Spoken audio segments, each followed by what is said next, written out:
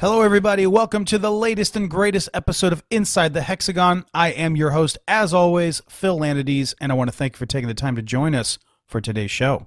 On the episode today, we have Gorgeous George Garcia, MMA Junkie Radio OG, just one of the top guys in MMA radio and MMA podcasting. A really, really great guy. He's been gracious enough to give us some time, and we get to talk about some really cool stuff. We delve into Strikeforce's talent influence on the UFC and on Bellator that's even being felt to this day. We talk about if the UFC would be where it is today without Strikeforce.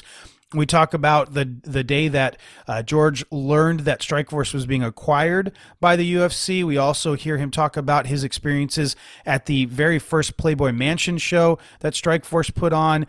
We get his thoughts on a multitude of Strikeforce fighters, Kung Lee, all kinds of guys. So it's a really great conversation. Hope that you enjoy it. So without further ado, let's get to it. All right, on the line with us, we have Gorgeous George Garcia, one of the OGs of MMA journalism, part of the MMA Junkie radio team, which is one of the OG MMA audio shows out there. A longtime MMA journalist. In fact, just as an aside, I was our most recent episode was on the Playboy Mansion show, and as part of that, I was looking up, photos that I could tweet out of the event, and lo and behold, I saw Gorgeous George and his brother with a little less gray hair, to be honest with you, a little less gray hair, but saw you guys front and center. So you guys were there the night of the very first Playboy Mansion show. So before we jump into this, I'd love to just kind of get your thoughts on the event. What did you think being there? Well, let me see how I go about this. At the time, Phil, Goes and I were fanboys. To this day, we're still fanboys, honestly. We're not really proper media. I mean, I appreciate the kind words, what you've said, and we've tried our best to evolve and be professionals, under the tutelage of Dan Stupp, the original OG of MMA Junkie. That's right. And now Simon Samano is our managing editor. I try and soak up as much from them and all the others along, that are part of the Junkie team, Matt Erickson, John Morgan. But in reality, we just thought it'd be cool to be at the Playboy Mansion. I don't see why I should lie to your audience in any way. Let's just tell it like it is. We thought, man, we got a cool podcast with Frank Trigg. Whoa, there's going to be fights at the Playboy Mansion. We're in. You could have told me that the fight card involved 10 fighters who were 100-0 against 10 fighters who were 0-100, and we wouldn't have even cared about the mismatches. We were just going to the Playboy Mansion. And so Frank Trigg pulled some strings. He got us in there because I think every outlet was supposed to get one person, and we weren't with Junkie yet. We were Tag Radio, Trigg and Gorgeous George. Okay. Frank Trigg got us in through a publicist friend of his. In fact, when we boarded the bus, we had to park at UCLA and transport our way over there.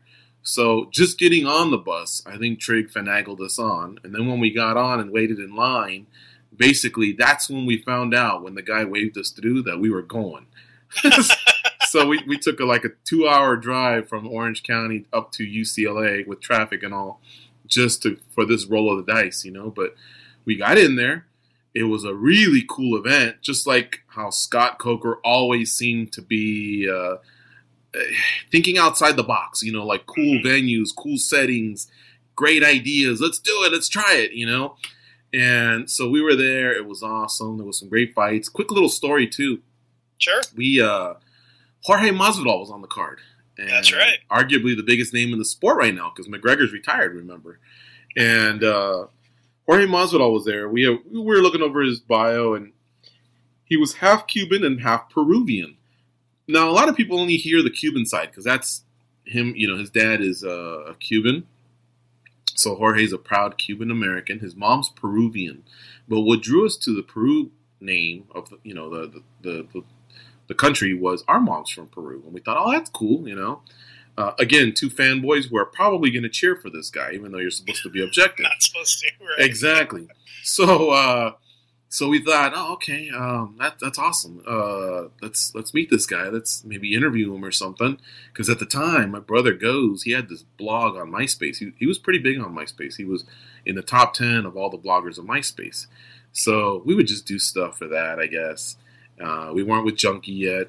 And he complained that he had no sponsors. So we thought, well, we have a Tag Radio banner. Do you want to just walk out with that? We'll give you some money, a couple hundred or something. He goes, yeah, let's do it. Because everybody's walking out with either a flag or a banner or whatever. He had nothing. He was just kind of raw and new into the game a little bit. So we gave him that. And what happens? as we're watching the fights unfold, we had a few drinks. We had a few... we had some food. We had already walked the grotto, everything. Now we're just kind of chilling, watching the fights. Jorge Masvidal walks out with no banner. We were so disappointed. Not even mad, just disappointed, because we were hoping, obviously, that it would just be seen. And by the way, that's something we hold over Masvidal's head even to this day. You still owe us, you know what I mean? Now he could probably do like an Instagram post and charge us $2,000 the other way. But right. So either way, I mean, we forgot about it. It was a great night. There was some great fights. I remember Hugh Hefner was out there for a little while, and right. I think by the 6th fight, he tucked in. He was like, okay, I'm over it. I'm old. And but yeah, I mean, they had the bunnies. They had good food. Jake Shields and Frank Trigg almost got in a fight. Nice. Yeah, it was a lot that went on that night. Yeah, it was, man, we covered this, and it was not from an optics standpoint. And then I don't know if you remember this, but this was the event where Frank Shamrock was on commentary and made the comment about Josh Thompson being the first openly gay MMA fighter, and how that, just elevated their feud even further. And Josh gave an interview afterwards, obviously he was in the cage, didn't hear, but said he was looking into suing Shamrock and all that stuff. So, and then another inexplicable thing was, they showed Michael Clark Duncan was there, who obviously was a huge fight fan. And right behind him is Joe Rogan, or either sitting next to him or right behind him is Joe Rogan. And the announcers don't call that out. And I'm like, you've got the color commentator for your competition sitting right there, and you get him on camera and you don't say anything about it. Like it just, there was a lot of weirdness, a lot of head shaking comments and moments, and the fights that you mentioned of 100-0 versus 0-100. There were some definite mismatches on that card, and it just was not a great event overall. But it was like you said, Coker likes to try new things, and he definitely did that night. And they ended up going back and doing a second event, and I believe that's been the last MMA event ever done at the Playboy Mansion, and probably the last one ever. So. But yeah, I threw you a bit of a curveball there. I just happened to remember that I'd seen some pictures of you guys like standing in front of a fountain or something like that, and so I had to hit you with a question on that. Yeah, we managed to get inside the cage, inside the hexagon, and I think we may have done a couple others, and that was really Eric Foster was his name, one of my partners, because I was a partner in Junkie. At one point, and he suggested that we go over there and take a picture. We had a loose relationship with them at the time. In fact, they may have been UFC Junkie at the time. I know they had to change their name at one point within the first year, or they may have been MMA Junkie.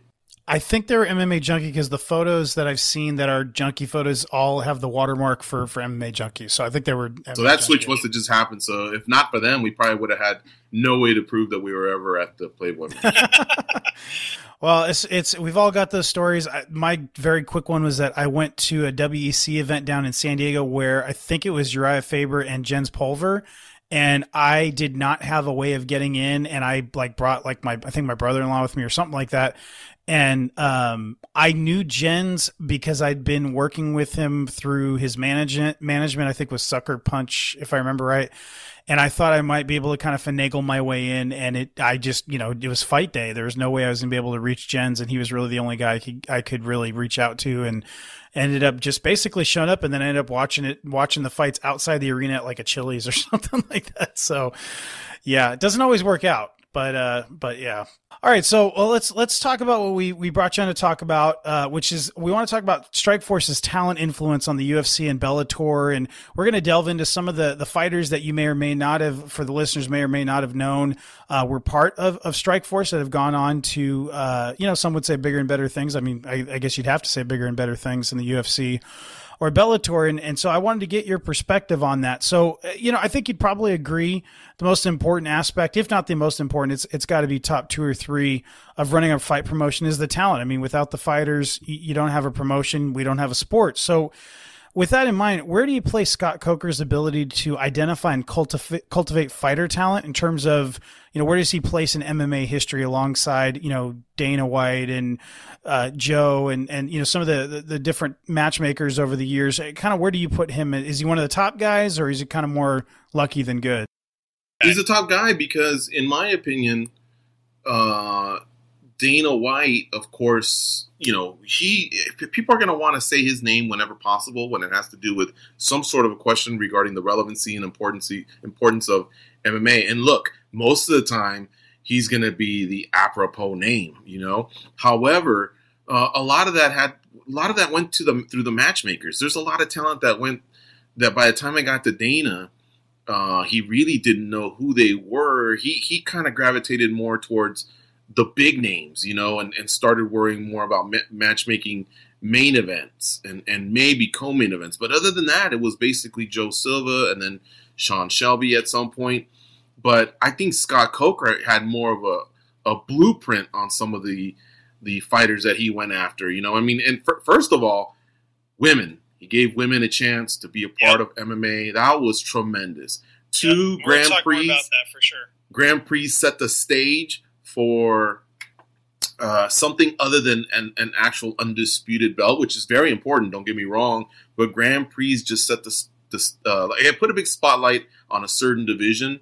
So having those, I thought was tremendous. And the wrestler, I think he had a good eye for the wrestler, and him coming from a kickboxing background, that says a lot about his open mind, But probably through the whole Bob Cook and Zinken angle, he spotted a lot of wrestlers, and I think he built up a lot of wrestlers.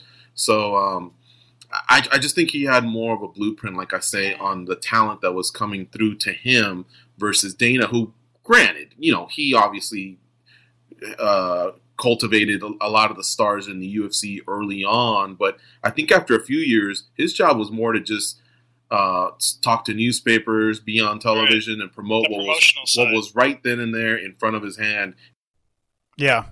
Yeah, I think that's fair. I think that's a great way of putting it. And let's talk about some of those names: Josh Thompson, Gilbert Melendez, Kung Lee, the aforementioned Jorge Masvidal, Tyron Woodley, Tim Kennedy, Jacare Souza, Jake Shields, Luke Rockhold, Roger Gracie, King Mo, Daniel Cormier. I mean, these are just, that's not even everybody, but that's a lot of the guys that have gone on to make an impact.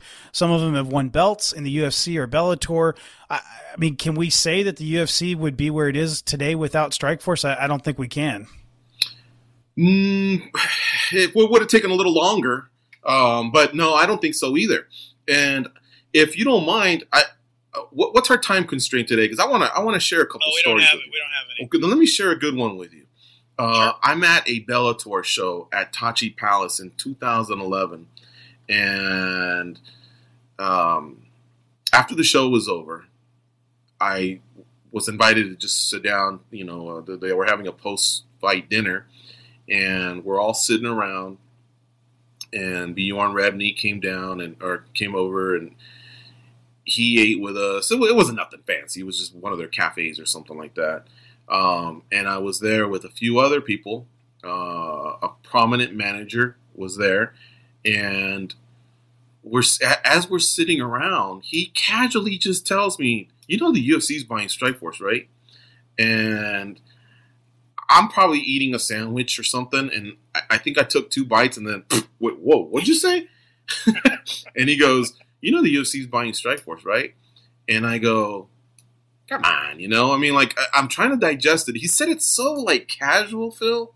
Like everyone knew except me. And I said, I don't know. But a few days prior to that, you brought up Joe Silva's name. A few days prior to that, I had spoken to Joe Silva about another issue. I think it was tied to Gerald Harris, if I'm not mistaken. But we were talking, and somehow all I wanted was clarification on something involving Gerald Harris, and then it turned into a 45-minute talk with Joe Silva.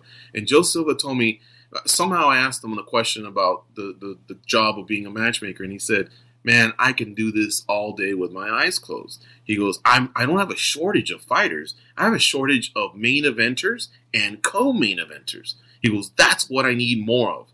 That's what we need. That's where we start the card, building the card, and then the rest we fill in." So when that prominent MMA manager told me that, he said, "The UFC's buying Strikeforce, right?" And I said, at first I didn't think much of it. Then I go, "Wait a minute." And I go, "Are you sure?"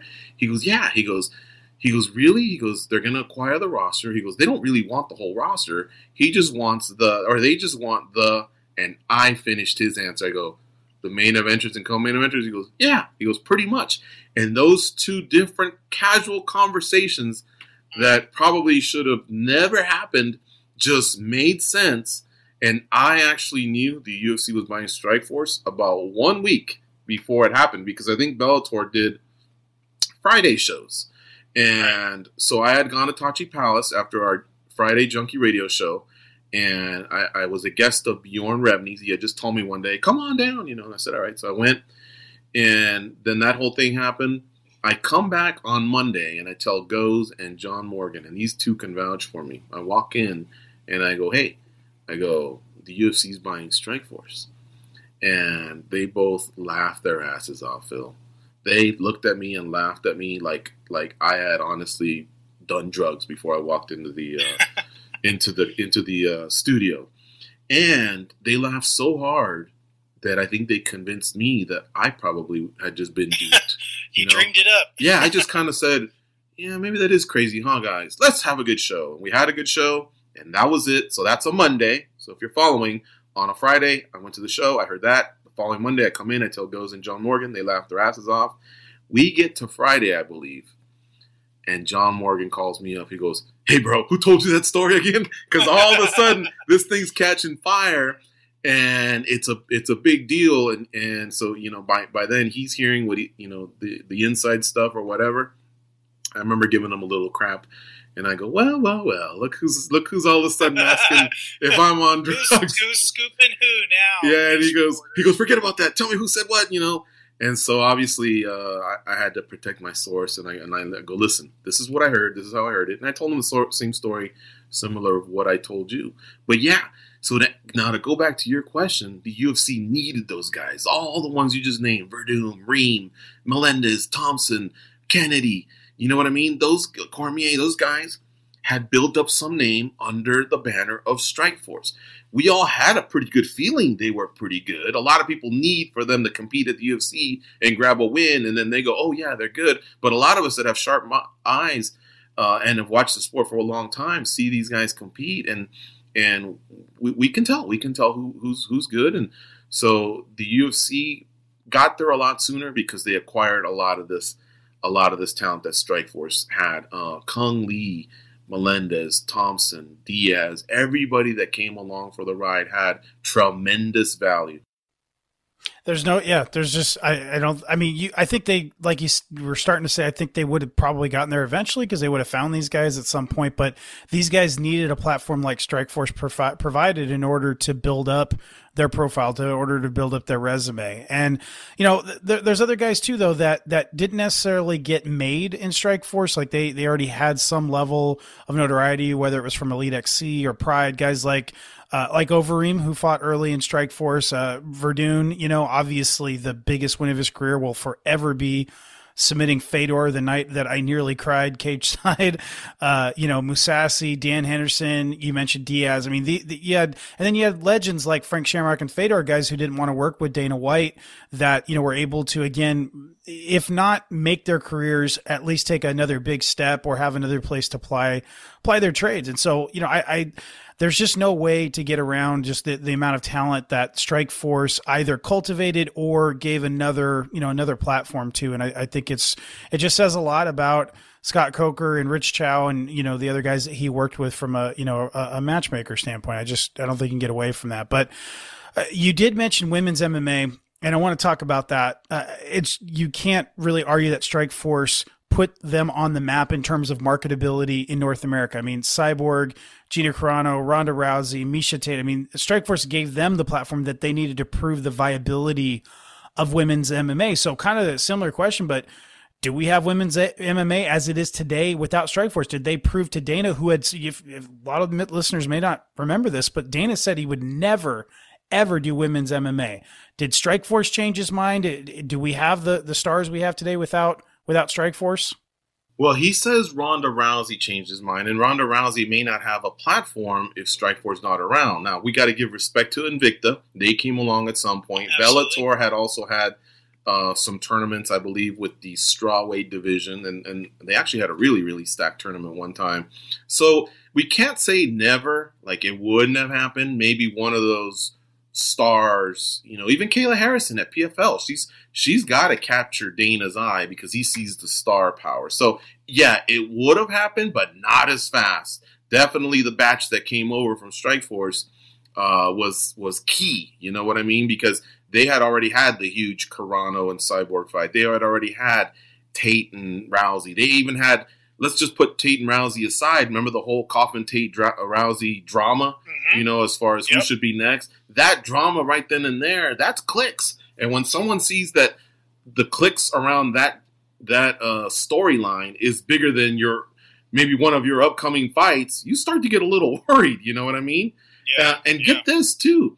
Man, I'm sorry, Phil. I know I'm jumping around a little bit, but get this too. Amanda Nunes was on the Challenger Series over at Strikeforce. Yeah. She's the GOAT. Don't realize that. If Scott Coker doesn't say, all right, we're going to have our arena series where we have all the top-notch guys, but at the same time, we're going to have this Challenger Series, and maybe there'll be a lesser spotlight on them or whatever, but we're going to give these fighters an opportunity to grow. You never know. I think she had 2 fights as part of the Challenger Series, and that allowed her to grow. So we have to throw her in there because she may not have been as popular as the other ones, but she is the GOAT, undisputed. Yeah, she's the GOAT. Yep. Nope. Yeah, I always go back. Were you there the night of Cyborg Carano in San Jose? Were you there in person by chance? No, I was not. All right, so I was there, and that was the first women's MMA, the first time women had main evented an MMA show in North America. I believe, as far as like a major event, I think it was the first time that women had main evented. And the build up for that, there had to be a lot of questions going towards Coker and I think Rich Chow was on board at that point, but there had to be a lot of questions going, are they going to be able to, sell the arena well? Are they going to be able to draw eyeballs, all that stuff? And the atmosphere in the arena that night was just absolutely electric. That place was so ready for that main event when it hit. And when Cyborg just took Carano apart, and that was the last time we've ever seen Gina in the cage. The place just went crazy. And it was, here we are 11 years later, and Cyborg's still main eventing, events, which is now in Bellator, which is just incredible. But Strikeforce really gave them the platform. And I didn't even have Nunes on here because she was not a huge part of Strikeforce, but obviously, they did give her that initial platform that she needed to, kind of develop and all that stuff. So and that was just as important as giving the Lawlers, the Diaz, the Verdums, the Hendersons of the world who had an actual run with the UFC, an opportunity to go to Strikeforce and grow, and then come back to the UFC and either capture titles or compete for titles. So, like I say, that again is a testament to Scott Coker, knowing when a fighter still has gas left in the tank, knowing when a fighter has potential to grow, or maybe knows that he has too many fighters and they can grow. He just doesn't have enough spots for them. So he throws them on the Challenger Series. Early Daniel Cormier, same thing. He was just, let's just keep him off to the side before he turned into a megastar. Yeah, and there are a bunch of, here's the kind of the crazy things that we're 7 years past Strikeforce shutting its doors. you still have a lot of fighters that fought for Strikeforce that are active today. We mentioned Cyborg and Amanda Nunes, Shinya Aoki, Bobby Green, Nate Diaz, Paul Daly, who's about to finish things up, Tyron Woodley, and then we talked about him on my appearance on your show. But Michael Chandler, who just signed with the UFC, he had a two-fight stint in Strikeforce. Lionheart, Anthony Smith, Robbie Lawler, Derek Brunson, OSP, Lorenz Larkin, Musasi, Arlovsky, Fedor is still technically active. Same thing with Josh Barnett, Verdun, Alistair. I mean, there's still a lot of guys, and a lot of them are, it's time to start looking at retirement or one last run like Alistair. But there's still a fair amount of guys and gals out there that fought for Strikeforce that are still fighting today, which again, I just think that's another testament to the staying power, the booking smarts of Scott Coker and his team. And it's still a legacy that's still going on. So I think it's pretty amazing to see, the names that were made, the innovations and the pioneering that was done, and then the fighters that we're still seeing today that are still having some level of impact, whether they're a champion like Cyborg and Nunez, or they're, people like Fedor that are, more towards the end of their career, but pretty amazing stuff. I would say. I agree. Scott Coker had the ability to make every show special. And I think it's because he kept it. A poor year would be 6 shows, maybe. A busy year might be 8, closer to 10, and then sprinkle in a couple challenger shows, in there. But he made them huge events. Even just the word Grand Prix sounds impressive. You're like, wait a minute. If you're just looking at the guide on television and you see fights and then the words Grand Prix next to it, sounds pretty big to me. Let me tune in. But yeah, a lot of these fighters, they had that big stage and that big opportunity. Right now, the UFC, God bless them, they're trying to conquer the world. They got TV contracts to fulfill. They got fighter contracts to fulfill. But I feel like we're barely exhaling from one show and trying to catch our breath when all of a sudden, the guys and gals are weighing in for the next one. It's like, right. Like, how can we digest them all? There's times where I forget, Phil, like, somebody will be walking to the cage and I hear the name. I'm like, who's this fool, And all of a sudden I see the face and they'll show the highlight from the last one. I'm like, oh yeah, that's right. But it's just too much. Yeah, no, it's and obviously COVID and all that stuff has changed things, but it's hard to build up. It's hard to really build up big fights when, they're happening every single weekend. So yeah, no question about that. I'll share a quick story. You mentioned about, getting the news about Strikeforce being sold before it happened. And then now you just mentioned the Grand Prix. I was working for Strikeforce at the time of the Grand Prix right before it was announced.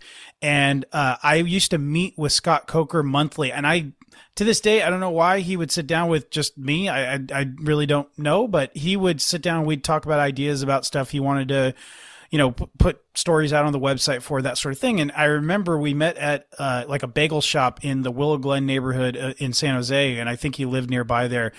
And he goes to show me something. He stops and goes, you signed what's that thing where you can't reveal stuff? NDA. Yeah. He said, you signed your NDA, right? And I said yes, and without even thinking, and in retrospect, realized after the fact that I had not, that I never got one or anything like that. But I was like, I was going to keep it to myself anyways, whatever it was, because they were paying me, and I didn't want to bite the hand, so to speak.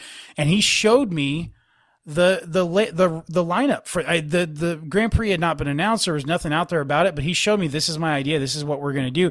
And I want to say at that time, he was actually trying to get it set up to be on CBS. He was trying to leverage the Showtime relationship, the Viacom relationships that he has, which, interestingly enough, he still has today. But I think he was trying to get that on CBS at that time, and probably fall out from like the Nashville Brawl and all that stuff. It didn't end up happening, but he showed me the lineup before it happened, and I wanted to text John Morgan like right then and be like, hey, but obviously I couldn't. But it was really, really cool, and I was so excited when he showed me that, because I was just, we're going back to the Pride days, and this is interesting matchmaking. This is something different. And that's one of the things about the UFC sometimes, is that they don't do that kind of stuff. We don't see tournaments. We don't see, we don't see that kind of matchmaking. We don't see the kind of the circus matchmaking from Pride, the fun stuff that, maybe it's not as pure as, an MMA purist might want, but that's something that I wish that we could see in the UFC sometimes, is kind of the Yeah, like just those interesting booking ideas. And again, I think it goes back to Scott Coker's way and his approach to matchmaking. And I just sometimes I wish we'd see more of that nowadays, you know? I agree. Sometimes the UFC, to use an analogy in another sport, you've obviously heard of the March Madness tournament in college basketball, right? I feel like the UFC would want the perfect one plays number 8, 2 plays 7, 3 and 6. Like out of all the 64 teams, they want the best 8. And look, who doesn't? But Cinderella stories are very interesting, and if you can have the number 48 seed who upset the number 3 seed, and you have them in there, I'm telling you, man, that's just as exciting. Sometimes they may have, because remember, it's just random people that decided they're ranked number 48. It's not like all 200 or 300 colleges played each other. They only get 30 games, so everybody's kind of guessing and trying to figure it out. But you would never know that there's a pretty cool team in North Dakota or Southern Alabama, somewhere in Florida that just hasn't had their chance. But this tournament puts them there, and it's the random draw, and that's where stars are made. So that was the beauty of these tournaments. Yeah, absolutely. All right, well, we're down to our last couple of questions here. I want to ask: is there one fighter that embodies Strikeforce? And I know that's really broad, but you can take it as somebody that was, quote unquote, born and bred in the promotion, or somebody that, but when you think Strikeforce, who's the first fighter that comes to mind and why? I guess for me, it's Gilbert Melendez, because even though he wasn't bred there, I saw him fight at Pride and he fought in Hawaii. I feel like his superstardom that he attained was born in Strikeforce. He's from the same town that I am, the mean streets of Santa Ana, California. So I followed him since then. In fact, I saw him at Rumble on the Rock cornering Jake Shields. Remember I told you about that Frank Trigg, Jake Shields angle? Yeah. That all started like in 2005, 2006 in Hawaii. Because Trigg fought there. Yeah, he fought Rumble on the Rock. Yeah, he fought in the same tournament as Carlos Condit, Jake Shields, Anderson Silva, Yushin Okami, Frank Trigg, Dave Manet, Hanato Verissimo. Is that the one where Okami beat Silva with the DQ, like the upkick DQ? Correct. Yeah, I was there. Silva weighed at 175 for that. It was a 175-pound tournament. And so I was there, and Trigg was coming off his notoriety of I think he was accepting that he was the number 3 welterweight in the world because, I lost to Matt Hughes twice, and then GSP took me out, but those are the top 2 guys. Yeah. But, that's not how MMA works. You still got to fight all these other guys. But that whole thing that culminated with that little fight at the Playboy Mansion between those two, it all started in Hawaii. They just kind of, I think Trigg, to be fair, my co-host kind of big leagued him, like Jake who, like that whole type of thing. But I had kind of kept my eye on Gilbert since then. And so Gilbert to me was, he was a Northern California guy. He wasn't in San Jose, but he was in San Francisco. So close enough. He had the trilogy with Josh Thompson. Those were huge fights. Not only did both guys have a rivalry, the fights also delivered. And, he basically, even though he wasn't in the UFC, on a lot of rankings, a lot of websites rank fighters outside the UFC as well, including MMA Junkie. He had made his way all the way to number 1, even though he wasn't in the UFC. He did, and so I thought he represented Strikeforce well. I thought he always handled himself with class. He was never talking about, hey, as soon as my contract's done, I'm headed that way, and if he did, he sure as heck didn't make it public. So for me, I thought he was definitely one of those guys. Kung Lee would probably be another one. He's OG. That Shamrock fight. Who's gonna forget about that one?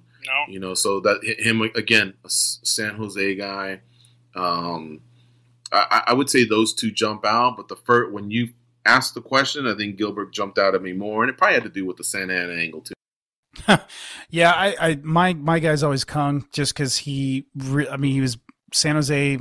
Is his hometown, and he had fought for Scott Coker in Strikeforce when it was just kickboxing, and then he basically kind of got talked into transitioning, and Javier Mendez shared that story on our podcast. But Yeah, to me it's Kung because he just, Gilbert had gotten some pride, nut pride notoriety, and then he was the first ever WC lightweight champion, and so he already had kind of a name coming in, and so for me, Kung literally getting his first like 5 fights, whatever it was, out of his career. In Strikeforce, I mean, to me, he's the guy. But you can absolutely make a case for Gilbert Melendez being that guy, and obviously it's subjective. But he was my number 2. Lee was my number 2. Melendez was my 1, but yeah, I guess Lee, Gina Carano probably would have been another one that just stood out to me. As someone that proudly fought for the organization and brought a lot of notoriety, a lot of eyeballs. Where does Herschel Walker rank on your on your list of? Well, probably outside my top 20. Yeah, probably. I mean, look, he's Herschel Walker, and Phil, you're talking to a 51-year-old. You're not talking to a 21-year-old. So trust me, at some point, I thought I was Herschel Walker when I was a kid. This guy in 1982 won the Heisman Trophy, and he had blazing speed, and then he played for the USFL. I remember all that, man. That guy was a stud. So me seeing him even dabble with MMA, I thought that was cool. Yeah, he retired undefeated, so you gotta give him that. All right, so let the listeners know where. So you got new shows that drop on Mondays and Thursdays, correct? Is that correct? Yes, sir. So our shows drop Mondays and Thursdays on the website. If you're a podcaster, you can go to Google Podcasts, Apple Podcasts, Spotify, or Stitcher, and grab them from there. If you want to watch us live, we're on Sportscaster, SPORTSCASTR, no E in caster, sportscaster.com/MMA Junkie. We have like a channel there where you can watch us.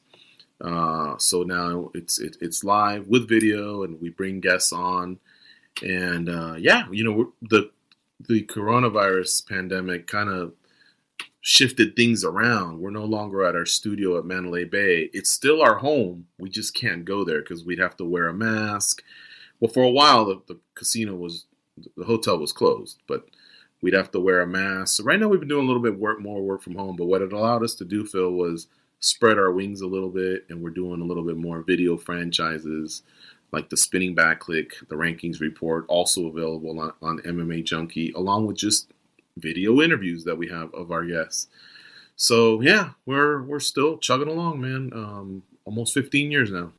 Awesome. That's amazing. Seriously, congratulations you guys for that longevity. And that's when we say OG, I mean, we mean it, seriously. So that's awesome. But I appreciate you taking the time to be on with us. I want to go out with one final question. And again, it's kind of a broad one, but in terms of fighter talent from an influence perspective, what is Strikeforce's legacy? What is, how do they kind of go down in history as this is their imprint on MMA history? I guess I'm going to repeat a little bit of what I said earlier. For one, the women were tremendous. The women, Strikeforce gave them that opportunity. All eyeballs were over on Strikeforce before any of the other organizations. So I would say that would be kind of almost number one. But Strikeforce had a little bit of what Pride did, and that was they gave you like a free reign to go out there and fight. All right, whether you won or you lost, if you competed, you were probably going to get called back to compete again. And I love that about that. I love that about the Strikeforce fighters and the culture that Strikeforce created for the fighters to allow them to be themselves, allow them to go out there and do their thing and not kind of carry that pressure of the cut. The cut might be coming, and so therefore I'm going to take the safe route. I thought it allowed them to be more entertainers. So there was, like I say, a couple of different factors there that Strikeforce had. But to me, I thought the barn burner fights, a lot of the barn burner fights that I love, like, Lawler and Manhoff, Diaz and Daly, for example, those were all because of the culture created by Strikeforce. Come out here and fight, and you'll be rewarded. Yeah, Shamrock and Baroni had put up there as far as. Yeah, remember when he was telling him, "I'm going to put you to sleep"? I'm gonna put you to sleep. Yeah, and which we interviewed Frank recently, and I told him I don't like taunting in the cage. Like that's where my kind of purist side comes out. Is I don't really like that. But when he made the night gesture, I loved that. Like I thought it was great. Remember everything with Diaz and Nunes? That was pretty cool. Yeah, See, I'm on the other side. I like a little bit of that street swag.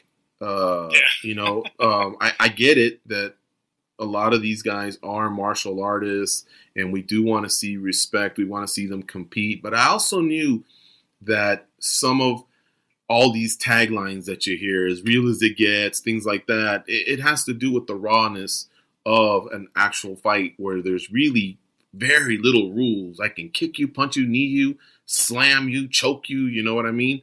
And the best way I can tell you is, and this sucks for anybody that's a traditional martial artist, you're not going to like to hear this, but if you told your buddies, hey, I'm having a karate tournament on Saturday, you want to show up? A lot of your buddies probably are going to pass. No, man, I'm watching college football or I'm going to the beach or whatever. Good luck in your tournament.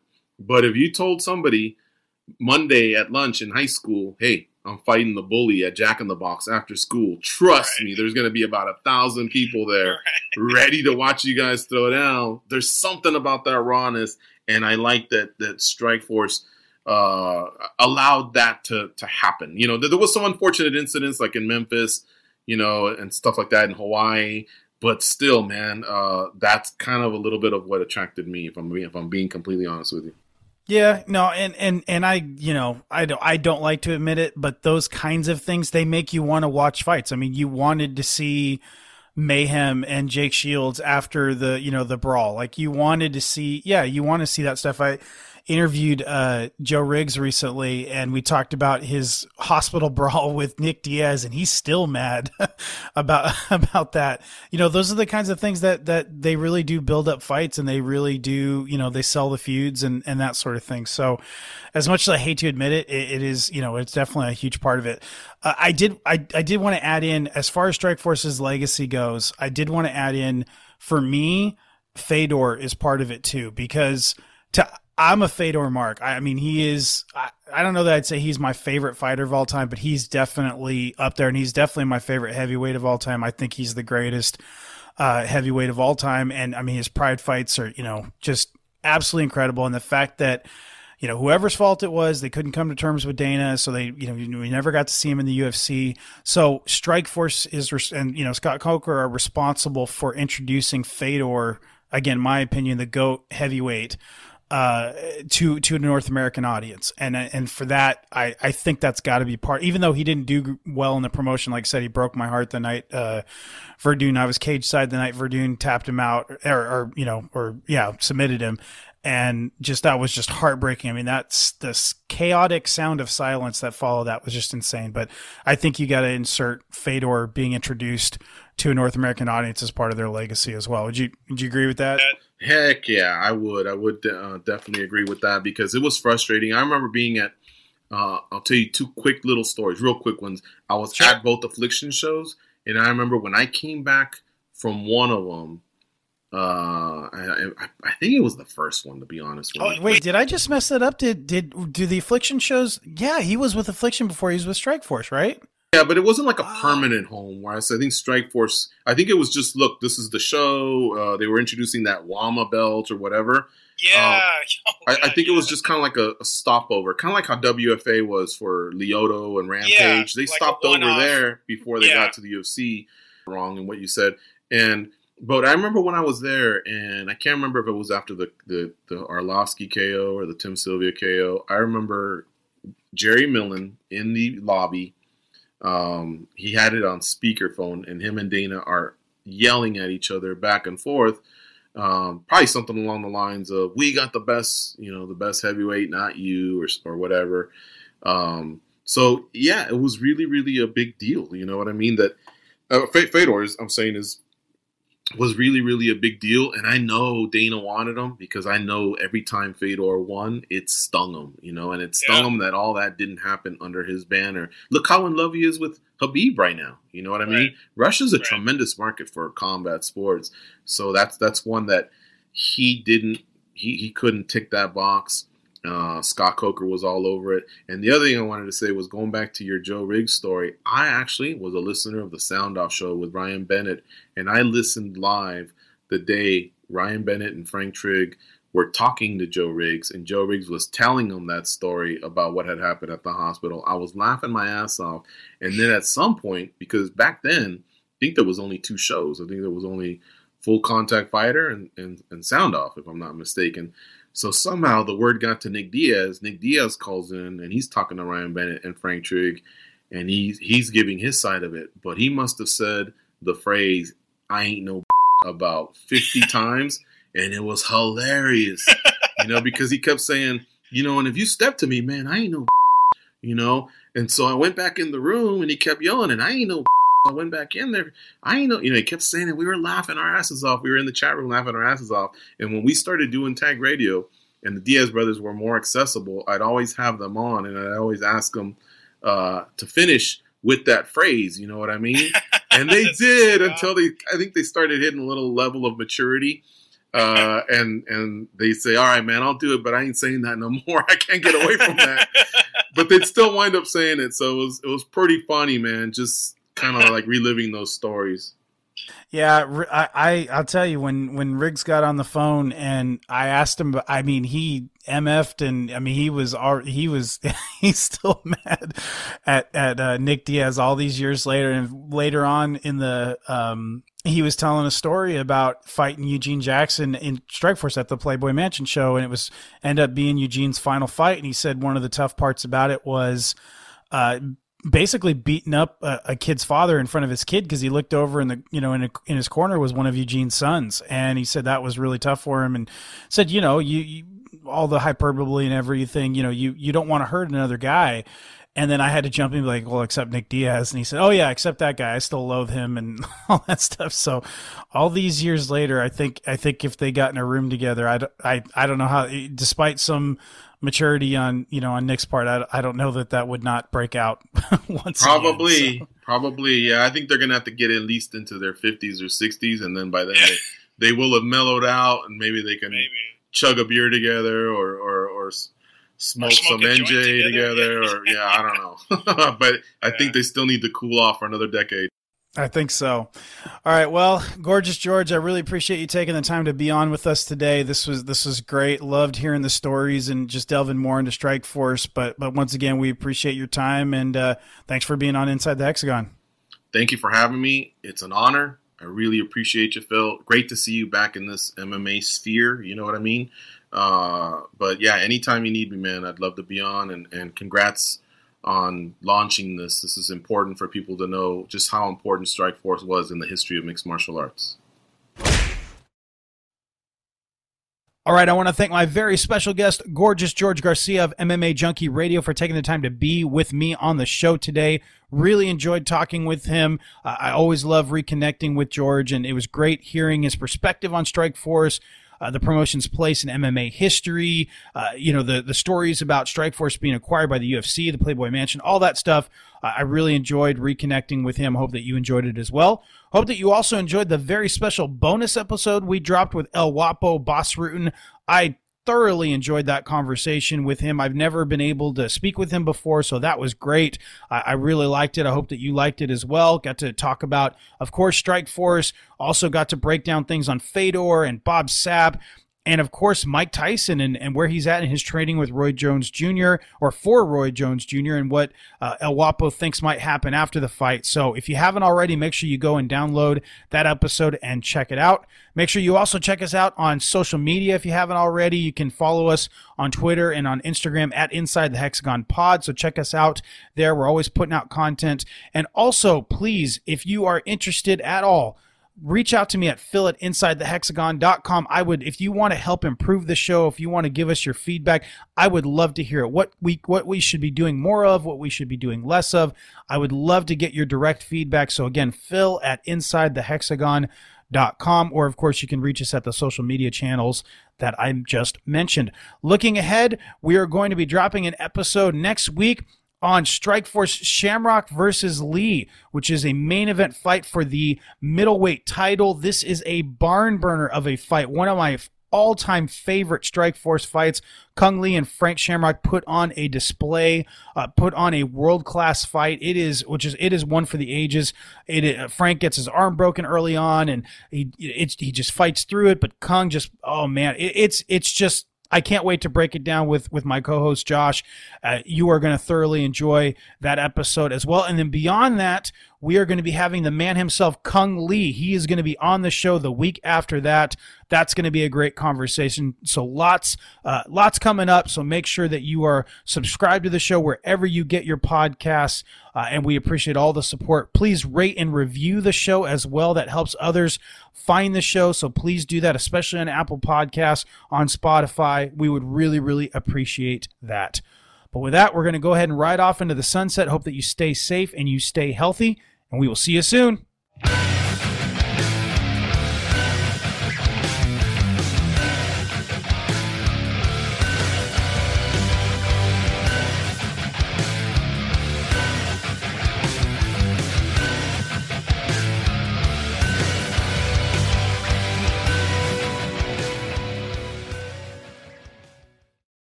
Bruce Martin, host of Pit Pass Indy.